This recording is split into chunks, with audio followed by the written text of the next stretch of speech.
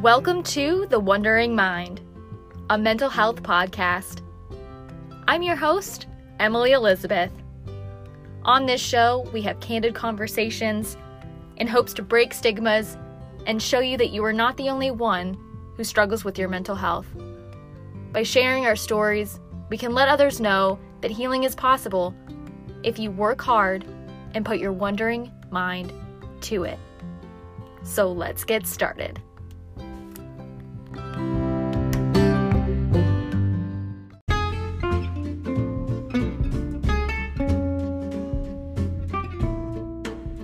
Do you want to be a guest on the show? Do you have a mental health story that you'd like to share? Email us at thewonderingmindpodcast@gmail.com.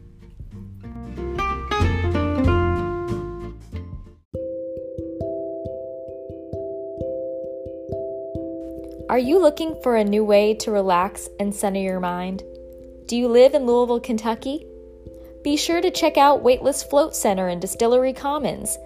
And when booking online, use promo code TWM for 20% off your first session.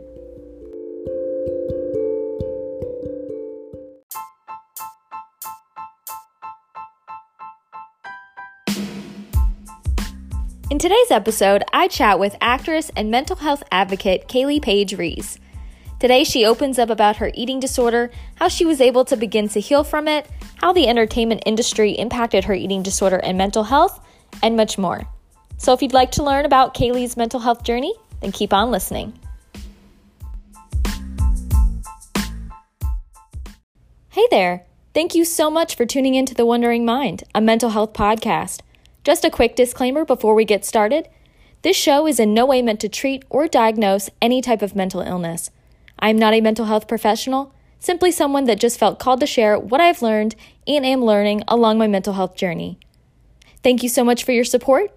Now let's get into the episode.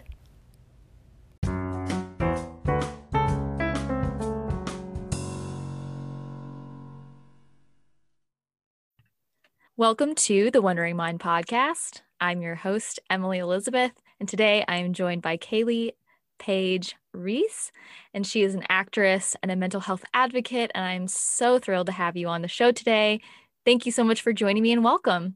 No, thank you. I'm so excited to be on here and get to chat to you, and I'm really excited. Me too. I think it's so cool because you reached out and we had a pre-interview chat and we were chatting and talking about stuff, and it came up that Ella Greenwood was previously on my show, and turns out that you all work together and you're working together on Faulty Roots. So it's just such a small world. It's like it's kind of scary actually how small it is.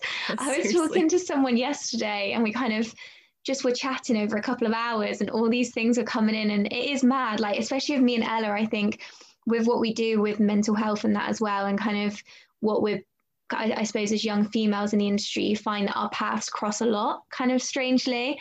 I just think it's nice for me and Ella to be teaming up. I think it's been a nice thing actually. We've been working together now for almost a year, and it is really empowering when you're kind of working with another female and you're kind of watching each other's journeys. I think it's really empowering, and everything she's done for the last year, she's done amazing. And yeah, I think it really boosts you, and I think it's nice to have somebody that you can message or speak to and go, are you feeling the same, or are you kind of on the same wavelength? So yeah, definitely. Yeah, I bet it's cool because she's young and you're both female, and in such a male dominated industry, I bet it's a breath of fresh air to actually work with a female coworker and have her leading everything. And I bet it, like you said, it's really empowering. So it's so cool. I'm so glad that I've connected with both of you, and I'm so excited for the listeners to get to learn more about you and your journey and your mental health advocacy and all the things that you're doing. So my first question to you, I want to talk a little bit about your acting career because I'm fascinated by it. So what made you want to pursue a career in acting? I think it's, when I look back, the kind of earliest memory I have of kind of acting, all that sort of thing, is kind of walking back from school or walking to school and like creating a kind of story in my head. Or maybe I have very vivid dreams as well. So maybe I'd had a dream and I'd like carry it on whilst I was walking to school. And I'd kind of carry on this story in my head. And sometimes like I could get to school and it could lead to me like crying, like I was so invested in this story. I didn't even No. And yeah, it's so strange. And I think that's where it started. And I don't know, I think there's this really odd thing where I suppose, especially separately to that, with kind of advocating for mental health and things like that, that actors kind of enjoy being themselves, if that makes sense, or there's this expectation that they're going to be kind of really funny and full of personality. And there's definitely people like that.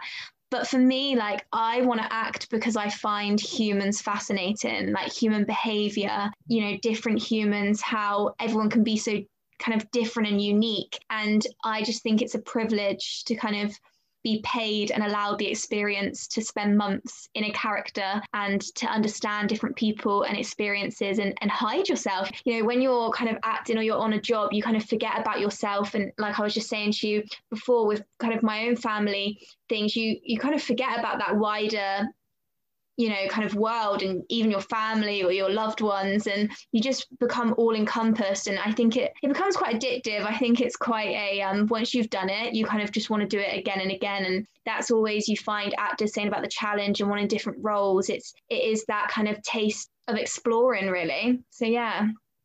I think that's such a cool perspective. I don't know if I think actually I've heard a couple of actors and actresses explain it like that, where it's kind of you're embodying this other personality and you're getting to venture on an escape almost outside of yourself and dive into someone else's life and temporarily live that life. It's kind of a really crazy concept if you think about it. You're trying to like embody someone else's personality, and it's kind of crazy. It's I can see how that would get kind of addicting, and how you'd kind of want to continue to one up every job that you've had in regards to the challenge.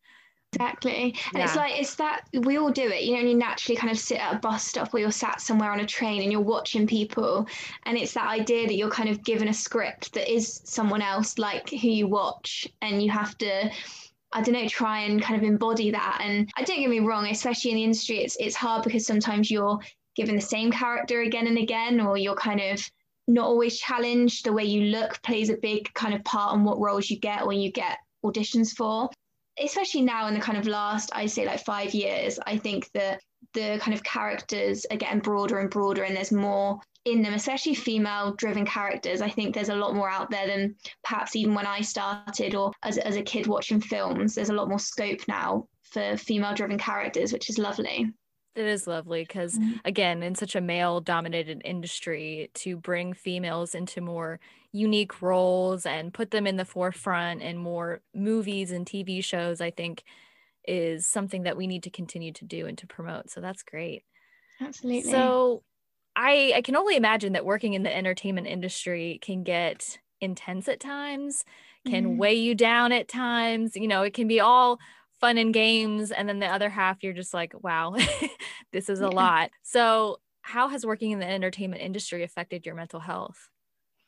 I think on a daily basis, I think, you know, for me, kind of, especially when I've worked with Ella, there's different things that have affected me, you know, very much so, which we're going to speak about more on kind of the eating disorder side and food. But I think definitely something that I haven't had since younger, which I have due to the industry, I suppose, is that I have anxious tendencies that I didn't realize I had. And I think, you know, when people think that you're acting, they think it's incredibly glamorous, like you're on set every day. And it's actually, you know, a small proportion of time that you're actually on kind of a set acting. And a lot of other time you can be doing prep work, or you can just be sat at home waiting for the auditions and kind of waiting for your agent to call. And I think like those times, people don't get that you are just kind of sat at home, like you're, you know, it can be really lonely, especially.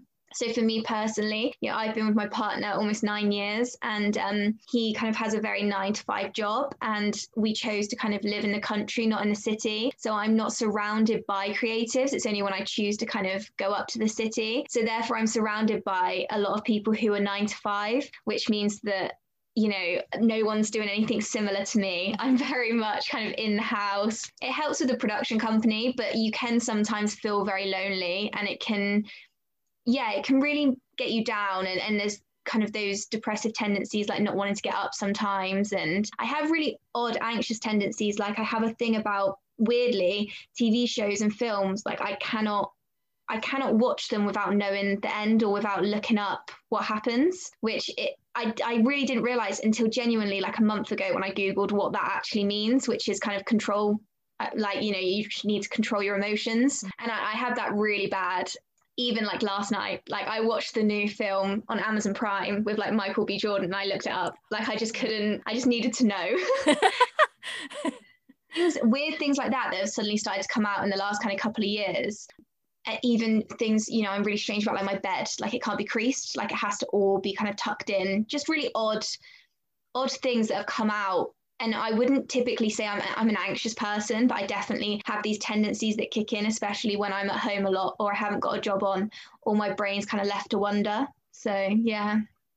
Yeah, no, that I get that. And I wonder if it has to do with, you know, if you're an actress or an actor, you land a job and you read the scripts all the way through, right? So you know from the get-go like what's going to happen and you know what your role in this part is. And so I wonder if it kind of like seeps into your actual real life where you're like, well, I like being in control and knowing what's going on here. So I kind of want everything else to be that way too. So that makes sense. And, you know, regardless if you're an actor or an actress, I think a lot of people can relate to that tendency of feeling like they need to know, feeling like they need to be in control. Because there's so many people, myself included, for a very long time. I've been working on it though. You know, the fear of the unknown and not knowing, it can really just throw people through a loop. So completely. It's like we all have those moments, I say like once or twice a year, when you think about like the universe, when you think about your life and kind of after that. And I don't know about you, but you know, there's always once or twice a year I could be with my mum, like I could be with my dad, whatever, and suddenly like I'll start talking about it and it gets too much and you kind of have to be like, right, let's just close it on that. None of us know anything, can move on.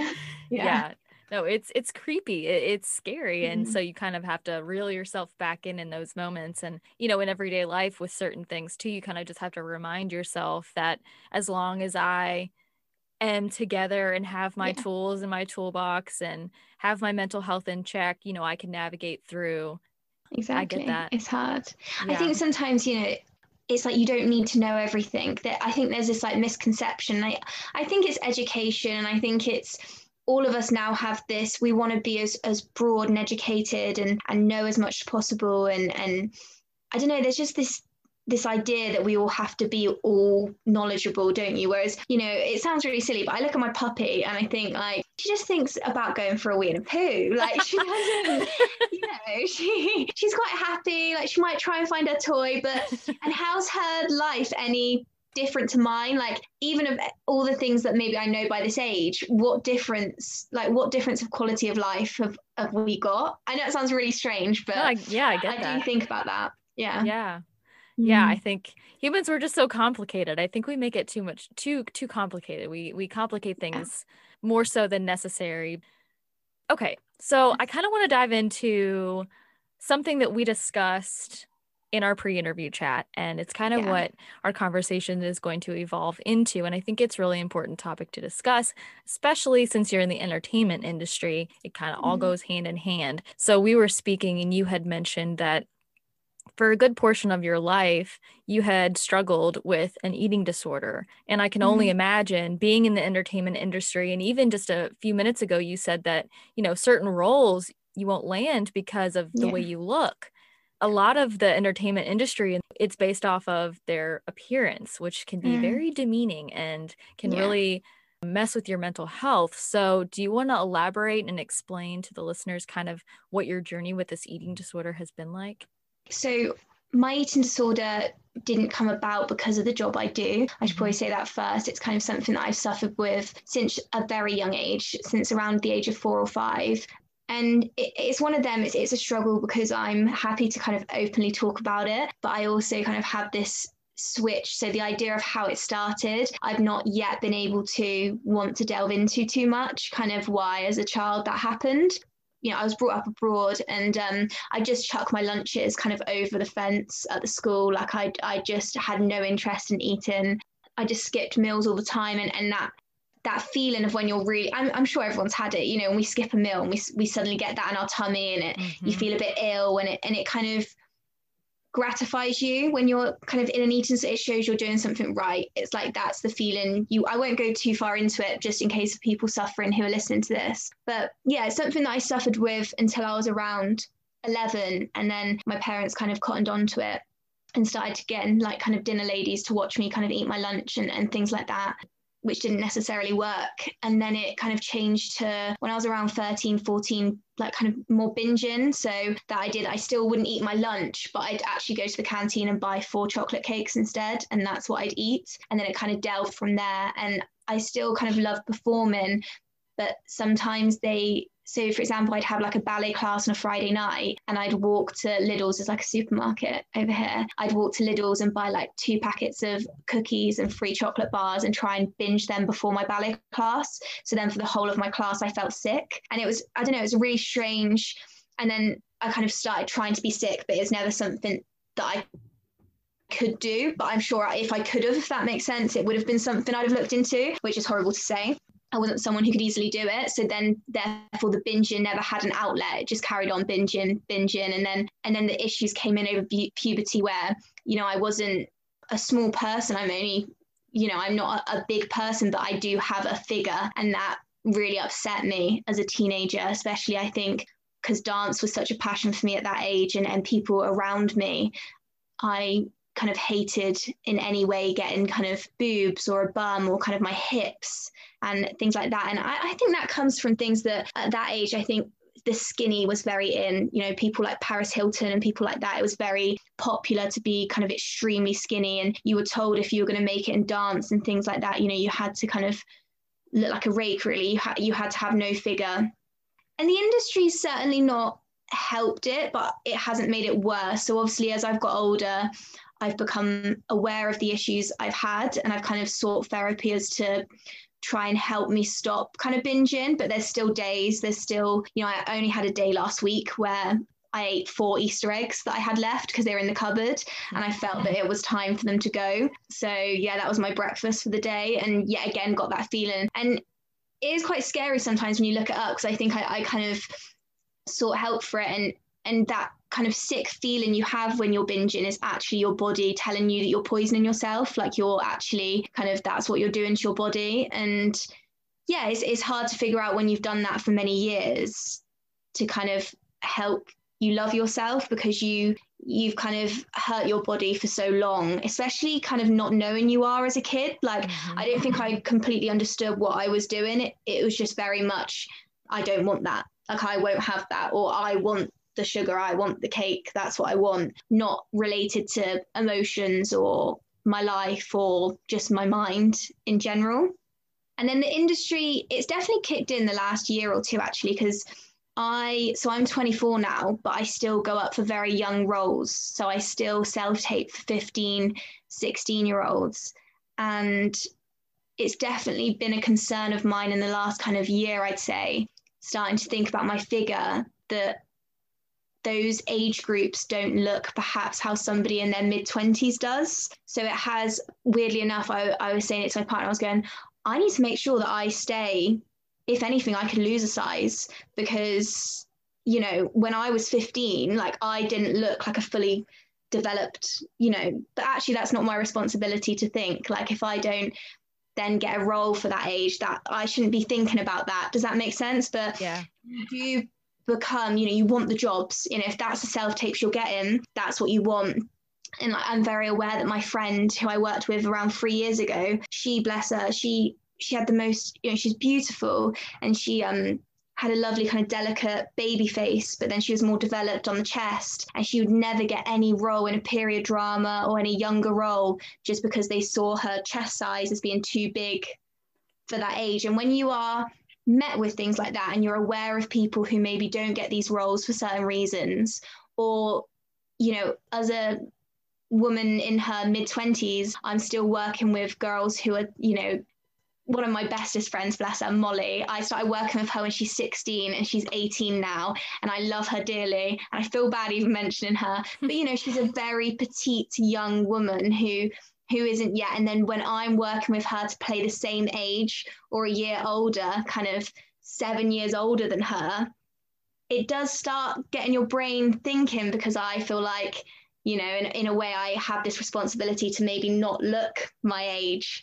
but to look younger. So it definitely does play a part of it. It's not what kind of started it, but it can trigger it, if that makes sense. Yeah, it totally makes sense. If you know that the only way you're going to get a role is, you know, based off of the way that you look, or even if you get the role, but like you said, in the back of your mind, you're thinking, well, I still don't feel as though I look the part like enough. There's more that I could do. That's Yeah, really harmful. You know, it the way is. that and the fact that your friend didn't get the job or lots of Mm, jobs because of her breast size yeah, is, it's horrible. yeah, I it mean, is. Yeah. And it's, I mean, it's even worse. For me, weirdly enough, like I started off in more of the dance musical theatre world and transitioning into the, you know, and there's a lot of other issues, don't get me wrong, in kind of the film and TV sphere. But as a community, I do find it to be a lot, you know, safe. Like I feel a lot better in this industry, whereas I've got a friend who has kind of been dropped from an agency for her size and told that she'd only be able to make it on stage if she lost 3 stone, and that was kind of a part of the clause of her joining the agency. And this was only a year and a half ago. Like I'm good friends with this, like it happened. So, and you don't believe it happens, and then you're speaking to someone and they kind of just say it, and you're like, wait, that's someone I've heard in a film, or someone I've heard that to me just doesn't happen anymore. But it, yeah, it very much does. It's still a major part of the industry, which I don't understand at all. it's almost as though the industry is trying to make perfection real, Yeah, and they're wanting to consistently across the board portray a certain type of image that's just yeah, not realistic. You know, yeah, women have big breasts, women have small breasts, women have curves, women don't have curves. I mean, everyone is so unique and different, and that should not matter. What should only matter is your talent for yeah. being able to act and play the part. It's so frustrating. I think, especially even things like the concern you have, especially with magazines and the media portrayal, and kind of like, you know, someone bounced back like 3 weeks after giving birth, and Oh like yeah. they're back on set and they're like doing an underwear shot, and there's like no cellulite, and I don't know, it's just so, it's so in your head, because, and I don't understand, like I physically, like this would be honestly such an aim of mine in the next 5 years, is these people who write these articles, whether they're rating Golden Globe kind of outfits, whether they're tearing someone apart for how they look in a bikini on the beach. Like I would love to just meet a handful of them and just talk to them about their family, like see who they are. And I'd love to see them, like if they're, you know, a man or a woman, get a picture of their husband or their wife like in a bikini, and pick them apart and put them in front of millions of people. And I know that sounds horrid, but I don't think that journalists who work in this sort of media understand what they're doing. And I don't think anyone deserves it.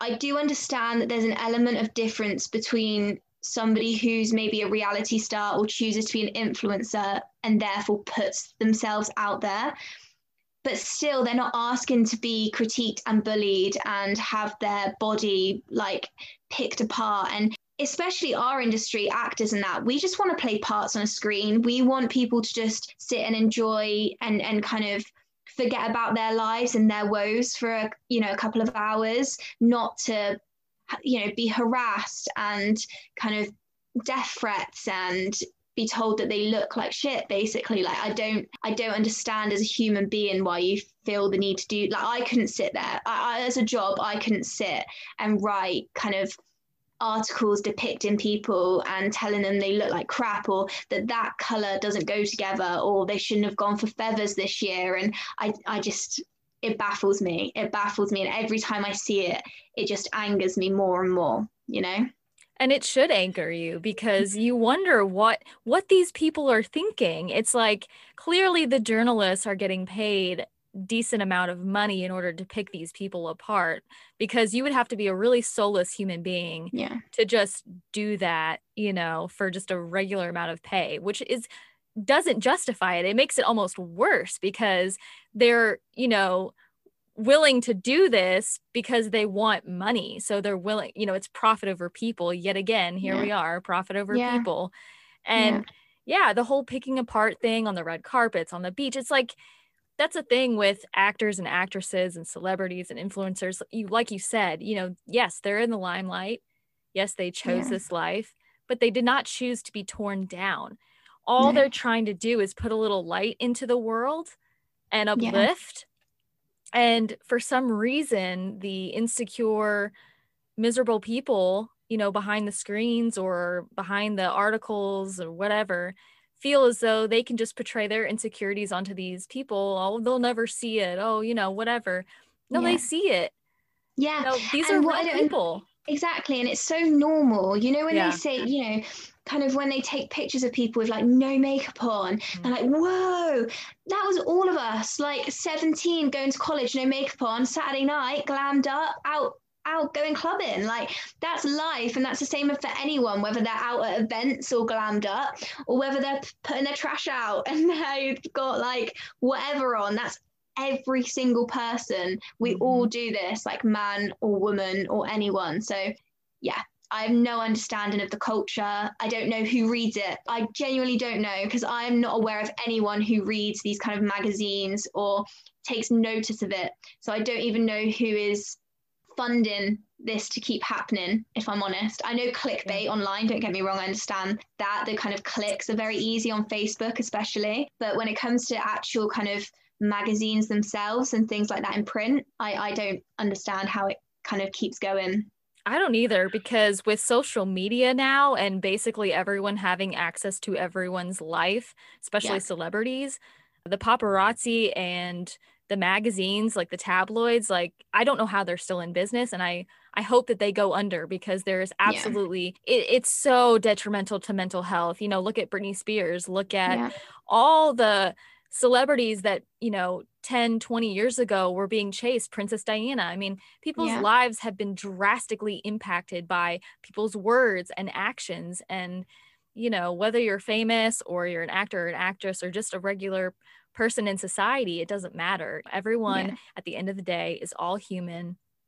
And we really need to break this idea of perfectionism and, because eating disorders could no longer be a thing if people would just be more accepting across the board universally for all body types. And I'm very glad that, people are starting to promote that, but not enough.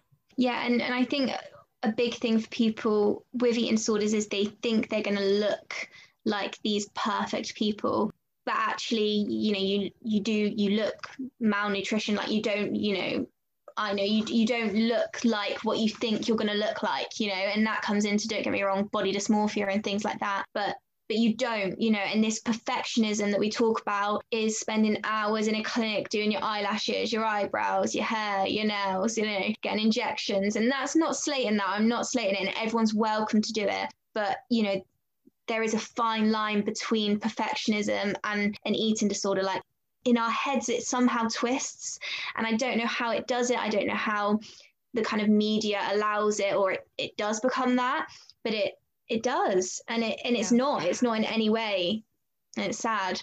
I feel like there's just a lack of transparency. I feel as though now celebrities and actors and actresses and more people, influencers, are becoming more transparent about the work that they are getting done, which is good. They should, own up to it. If you're going to do something and you have a million people following you, whom of which could be very impressionable young teenagers that, again, could be struggling with an eating disorder or body dysmorphia or just having insecurities, about whatever, they need to be transparent, because like you said, the eating disorder can start to kick in, and they'll think that they'll end up one way, when in reality, the person they're trying to mimic and look like had all this work done. Yeah. And just naturally as well, like, I feel like I wish there was like a poster or some sort of thing you could give a talk and be like, you are a teenager, like you're gonna have spots, you might have oily skin, like you might not be the best form that you feel you are as a teenager because you're literally going through puberty. Like everyone goes through it, and you're looking up to these people in their, you know, over 18, kind of in their 20s. They've gone through that. They're like in their peak of their lives now, and then they're gonna like age lovely, you know. I don't know, there's this natural element that everyone forgets, that it's like you can't get rid of nature, and it's natural in puberty to go through these things. It's natural to look younger in your 20s and gracefully get older, and there's nothing wrong with that. That also grates me. Just to go on to another topic that grates me. Oh yeah. It's the idea of aging for women. It's such a massive thing in my head that I really struggle with, and it's probably not helped because I think my mum struggles with it. Like I think my mum struggled with aging, and she's kind of in her mid-40s now, and I think it's, you know, she's starting to kind of get these aches and pains and things like that. And you know, she said to me, you know, it's not always the nicest thing because you're told kind of your 20s and your 30s is the best, and you're young and you're everything, and then what are your 40s, what are your 50s, then suddenly you're old and you're in your 60s, you know. Life kind of gets away from you, and there's so much pressure put in these kind of like teen and 20s years, and then it's like you're just forgotten as you get older, and you're kind of whatever, and you're I don't know if America they ever use this phrase, but kind of mutton dressed as lamb.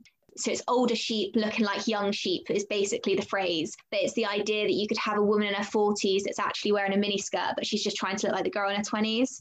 And it's horrible because actually, if she, you know, if she wants to, why can't she? Like, why does life stop once people get older? And yet for men, they're like, you know, they're seen as, if anything, men age and they look better.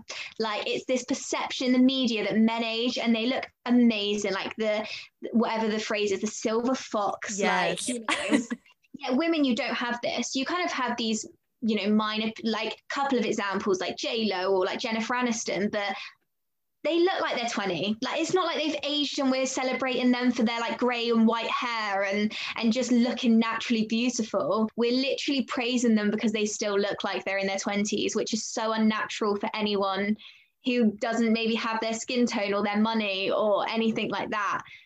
And it's just really annoying. Yeah, this is so powerful. I'm so glad you brought this up because again, with the entertainment industry, they praise women for doing the work and making themselves look younger, when instead, like you said, they should be praising women for just aging gracefully and normalizing that. Yeah. But unfortunately, I guess society as a whole, we're just so fucking scared of getting old and wrinkly and not looking quote unquote perfect anymore and losing that whole, you know, mojo, if you will. And I really like that you said that, you know, in your 20s and 30s, you still have time and you still look good in whatever, you're young. But what about your 40s, 50s, and 60s? And I can relate to that because I just turned 32 in February and, you know, I'm nearing my mid 30s, and now I'm starting to think, holy shit, like only, you know, a few more years till I'm 35 and then I'll be 40 and then what? Like it's society putting this anxious pressure on us that like, oh God, like God forbid you turn 40, like, you know, and you don't have money like the Kardashians to keep yourself up. Like, what are you gonna do?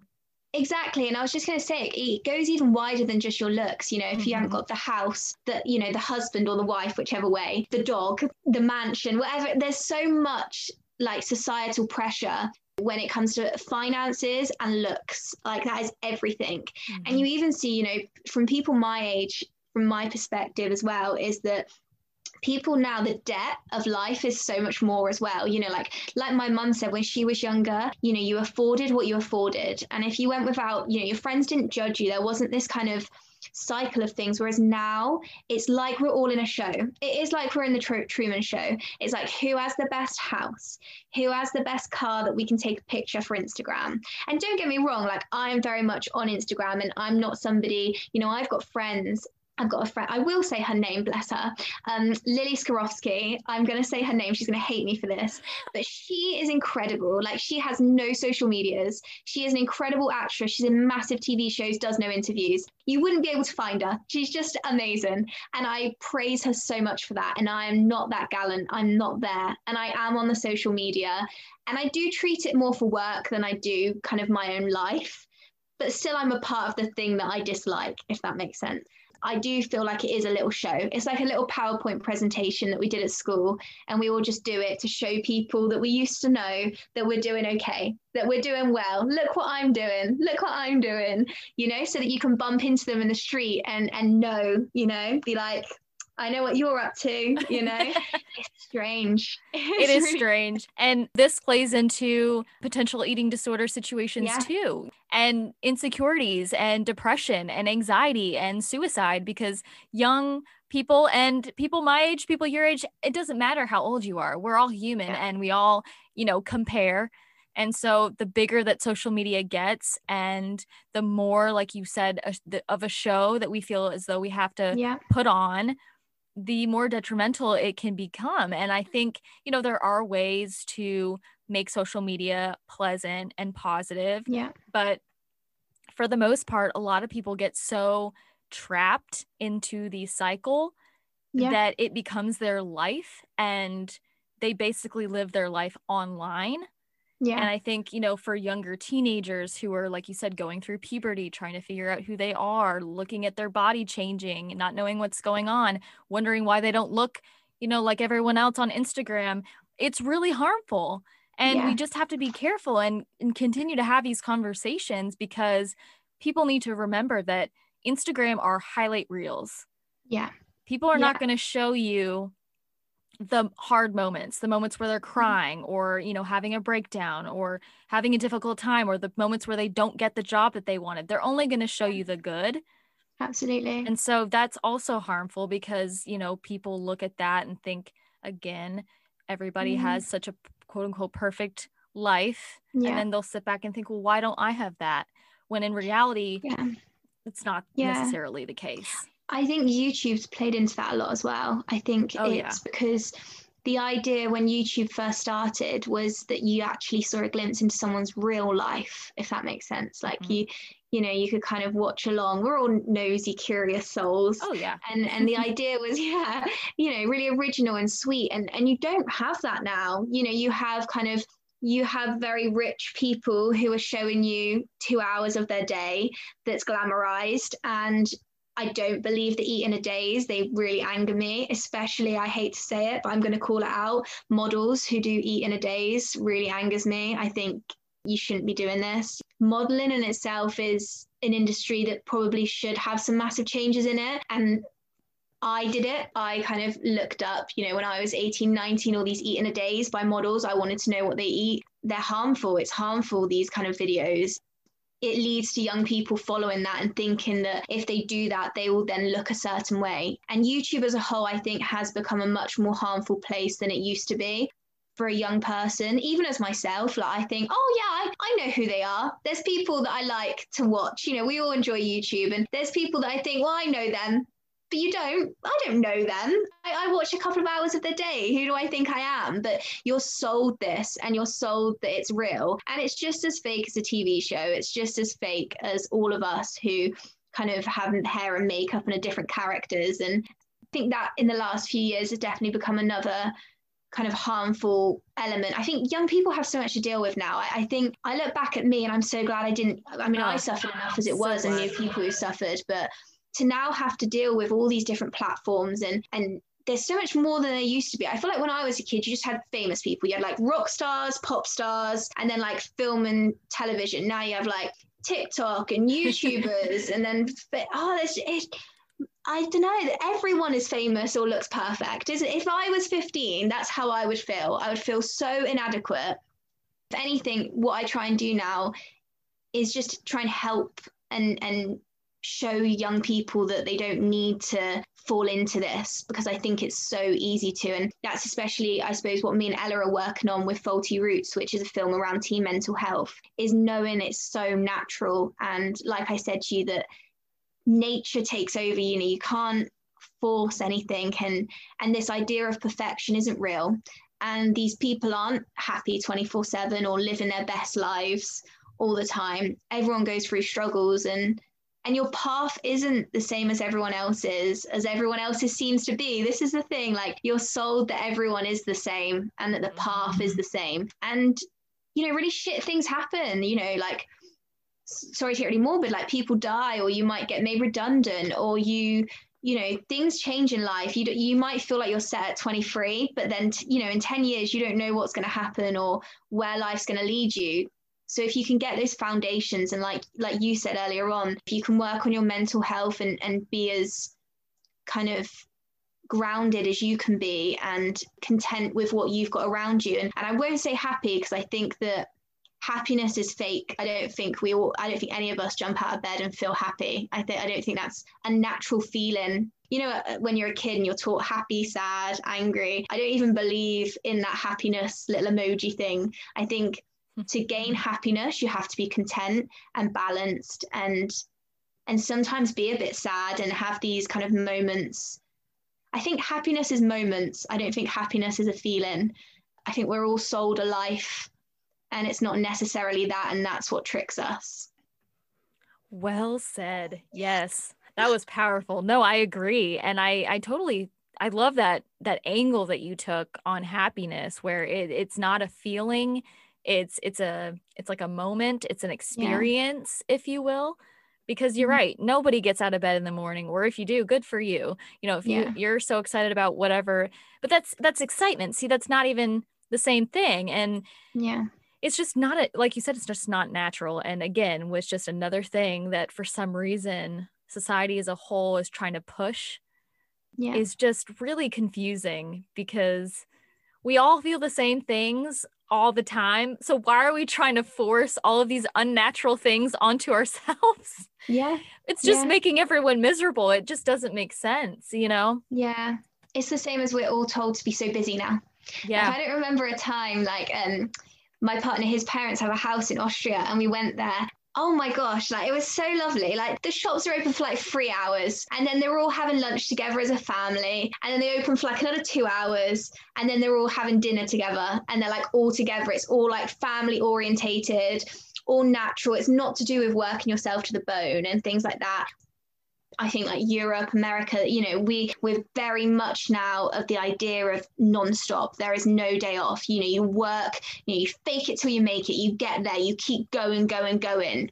How can you be happy if you're never taking that time for yourself, And there's only a certain amount of hours in the day, whether we can't always have everything, but we're sold that we need to meditate. Then you need to, work out. Then you need to make sure you moisturize. You do your full kind of everything. I know that's so random, but everything, isn't it? I haven't got time to moisturize my body twice a day. It's not going to happen. So there's just, there's so much reliant on everything. It's just not realistic, and everyone's welcome to take time out and to work 1 day a week if that's enough for them.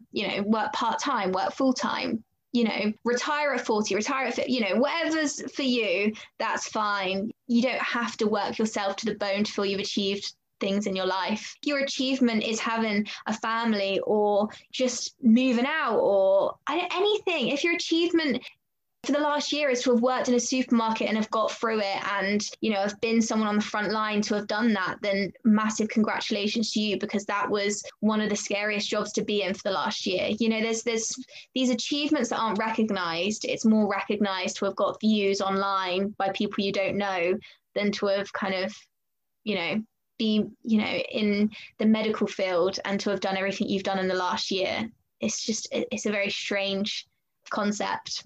Yeah, it's twisted. It's very backwards. Likes on Instagram in comparison to someone saving a life, or, risking their life to help others does not compare. No. So the fact that we continue to idolize these toxic things, these things that are hurting our mental health on a daily basis, rather than focusing on some of the good things that are happening in this world, it just doesn't make sense at all. No. So I have another question. How have you been promoting and spreading awareness regarding eating disorders to either youth or people your age or people in the industry? I only started, if I'm being completely honest, promoting a couple of years ago. I think I was so deep in probably my own issues that to bring it up felt embarrassing. It felt kind of like, oh, did you? This is the thing. I feel like eating disorders are still quite stigmatized. It's something that I've brought up in conversations, and it finishes a conversation. Or there's definitely a pause and a change, because it's awkward and people don't know what to say. You say, oh, I've suffered with an eating disorder. It's like, oh, okay.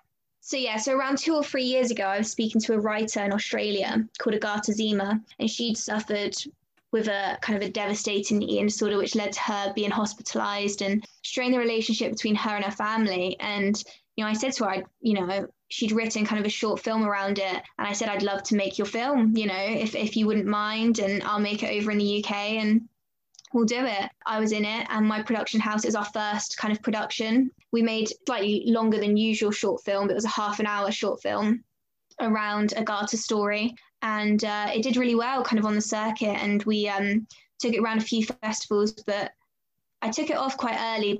That's not the aim that I had with the film. I didn't just want it to be a celebration of some acting on a screen or kind of sharing Agatha's story. I wanted it to be more than that. So then what we did was a city in the UK called Bristol, it's kind of very artsy. It's kind of like a small London.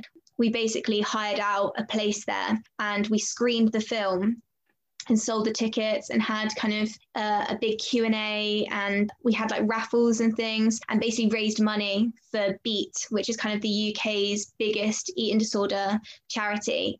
In the UK, if you go to the doctors with suffering from an eating disorder, unless they can, kind of hospitalize you or put you on a drip or deal with it in that manner, if it's more, if your weight's healthy or if you're kind of overweight and things like that, there's not much they feel they can do for you. So then they give you straight over to Beat, the charity. So Beat actually deal with kind of millions of sufferers every year, and they're just handed them from the NHS, yet they're not funded by the government or kind of by anything. They're literally funded by the public. So yeah, it's just crazy to me that we don't, Beat should be part of the NHS and should be a part of helping people. And it's just not, like right now, I think it's 1.6 million people suffering with an eating disorder just in the UK. So can you imagine worldwide? It's baffling. Yeah, so we did that and we raised money for Beat. And then I started working some more with Beat and trying to open up the message as much as possible. So then I started going around talking about it more. I did a big piece for kind of a magazine opening up about my own story. And then it carried on from there, and I went to TV channels to talk about doing an eating disorder documentary.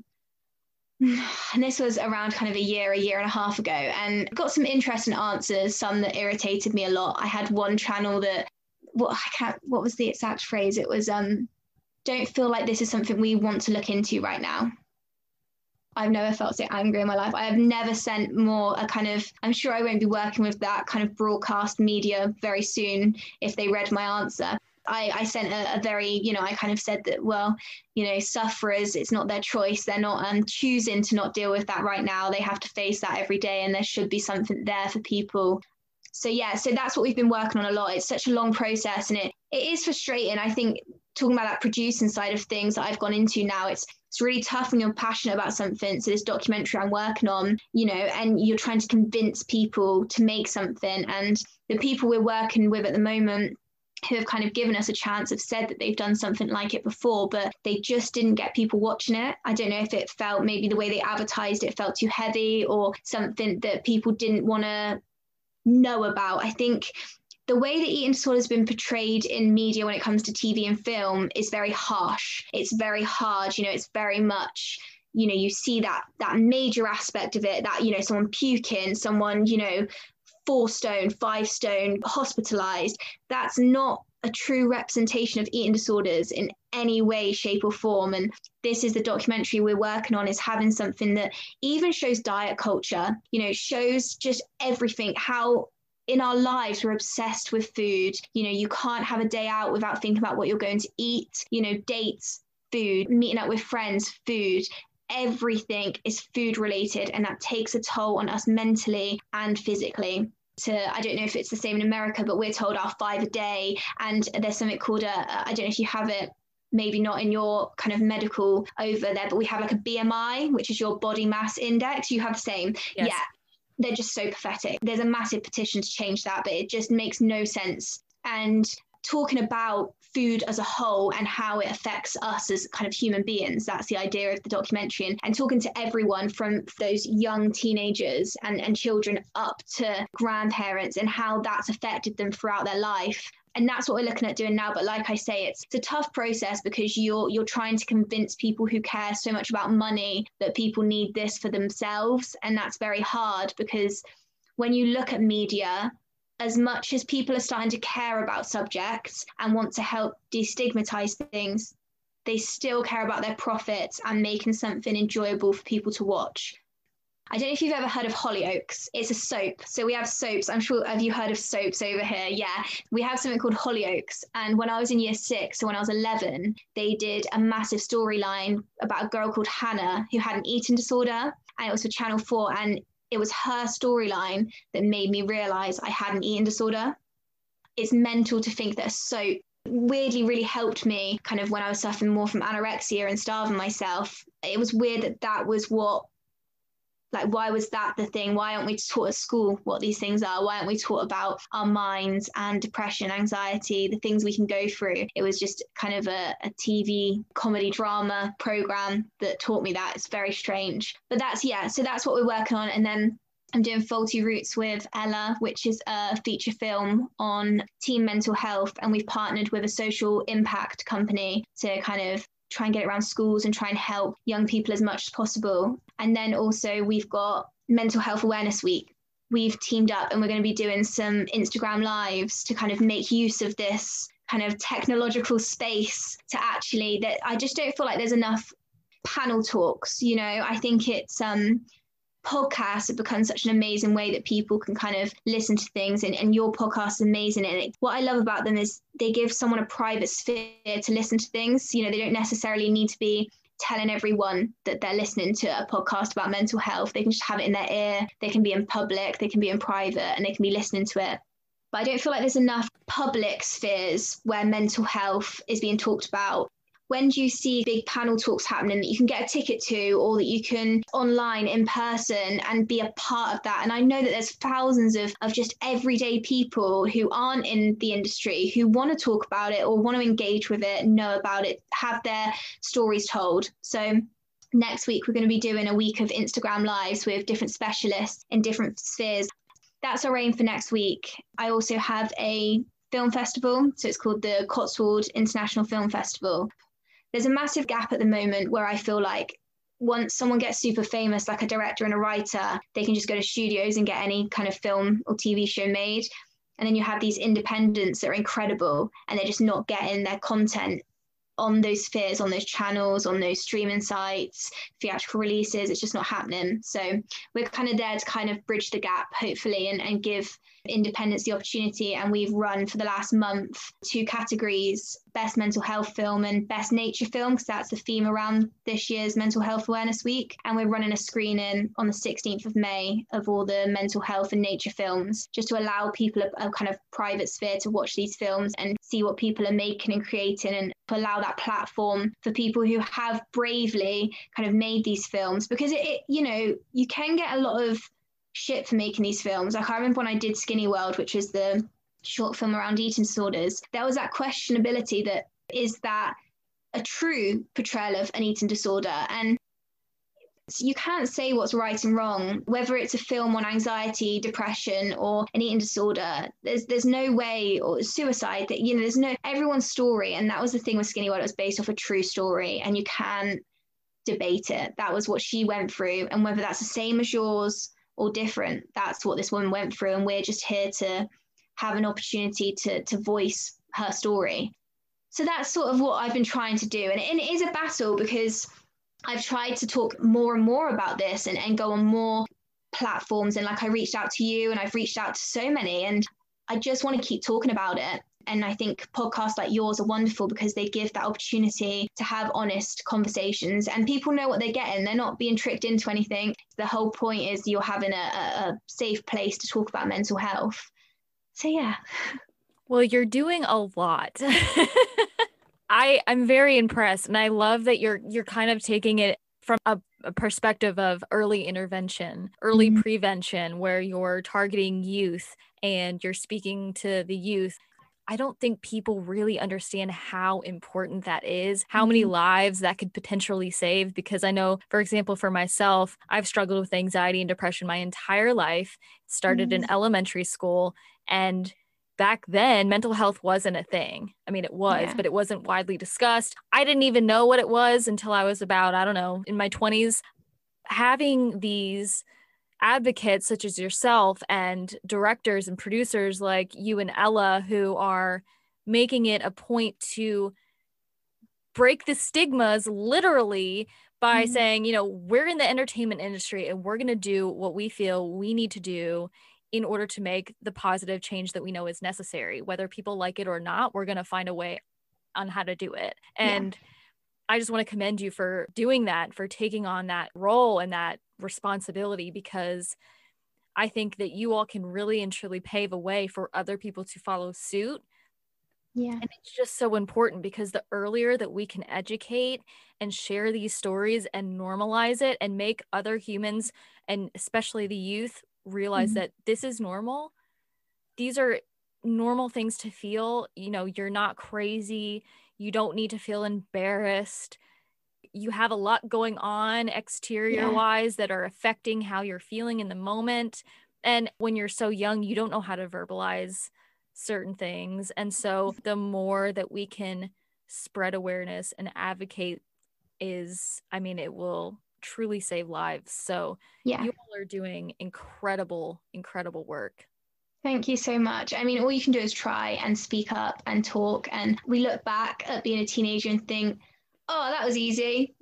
Adult stresses now. No, like when you're a teenager and when you're going through that time, it's the first time you've ever experienced all of these feelings, all of these emotions, everything you're going through, whether that's kind of school, your life, you're told there's this pressure as well when you're 15, 16. What are you going to do with your life? What are you going to do? Who are you going to be? What are you going to become? You have to decide that. I remember I had a headmaster and he had, because so in the UK, you have like up to year 11, and then it's like college, it's called like sixth form. They had 11 chairs, and he drew back every chair for every year that we'd done. And he got to like the 11th, and he was like, this is the end. Like, this is your future. When you're told that, it's just so much pressure for young people, and they need to know that we're all thinking of them and that, they can come and seek help and talk about it openly. I'd love to see a day where Instagram's just people talking honestly and having lives of each other and talking about their day. And I don't know, I just think that that's what would be nice to see in the future.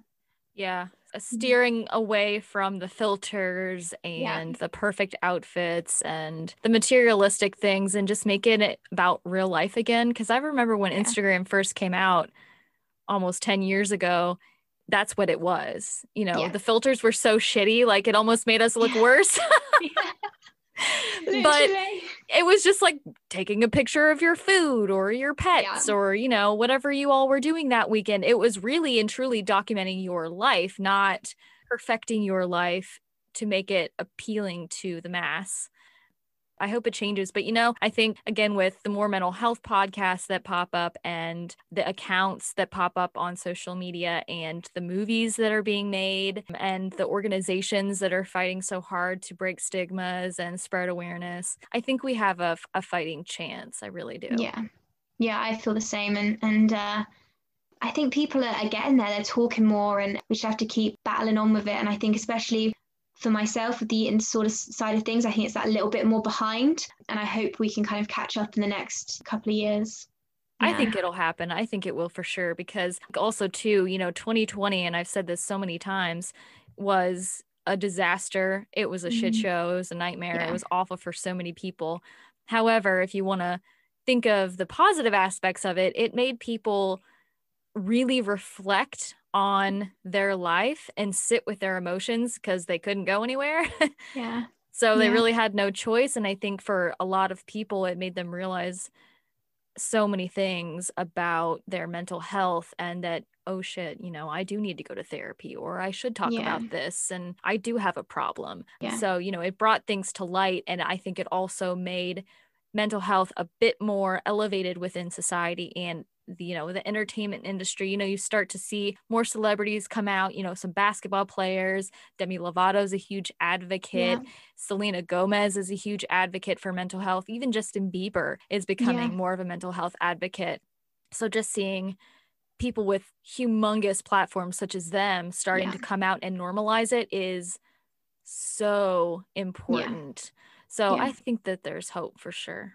Yeah, like you say, I think it's great for these bigger stars and that to realize kind of the trauma that they've been through and that we all go through exactly and get to speak openly about it. And I hope it continues. That's kind of my biggest hope, is that we just all keep talking. And another part of kind of, I suppose, 2020, which is strange, is that although we weren't there to see each other face to face, I felt like these bigger stars or these bigger people talked more. They spoke more out. They kind of spoke more to their fans. They kind of were more open about their lives. And I hope that continues, because I think it does raise some more normality for their fans to know that their lives aren't perfect and that we all had to slow down, and that there's like we said before about slowing down and everything being 24/7. I hope that maybe these people that support and drive the 24/7 element of life so much have realized that slowing down is a nicer way to live, and to also not hone on to their fans like about that, that it's okay. They don't need to be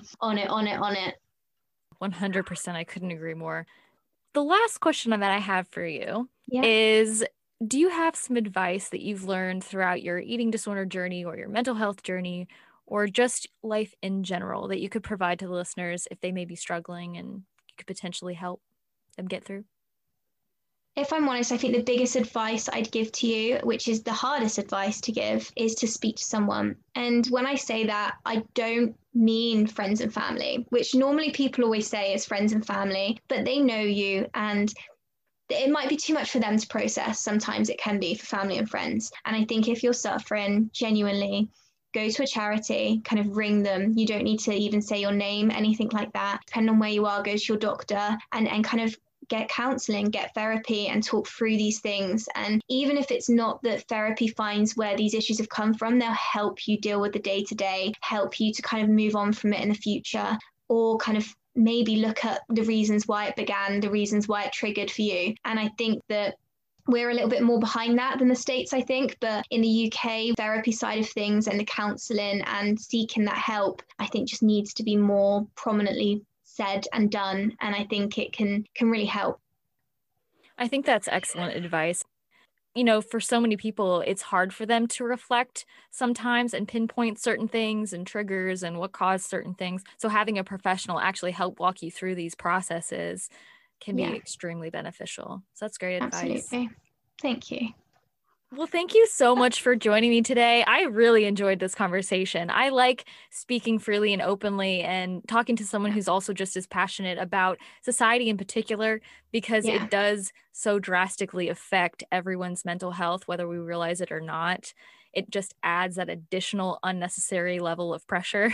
Yeah. So being able to speak with you about it today and eating disorders and your journey and the entertainment industry was really, really eye-opening and a fun experience. So thank you so much for joining me.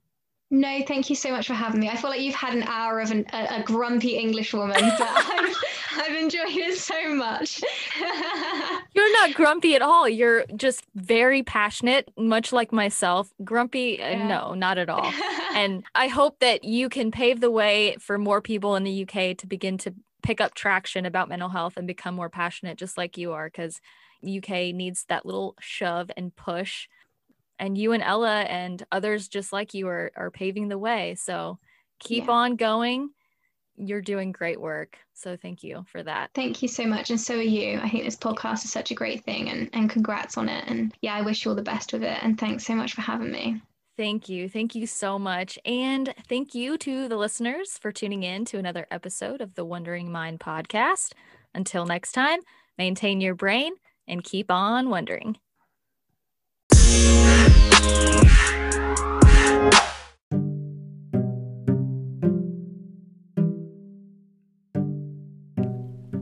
Thank you for listening to the Wondering Mind podcast. We really hope you enjoyed this episode. If you wouldn't mind just taking a few moments and leaving us a review, letting us know what you think of the podcast. Also, feel free to follow us on Instagram at the Wondering Mind Podcast and on Twitter at TWM Podcast.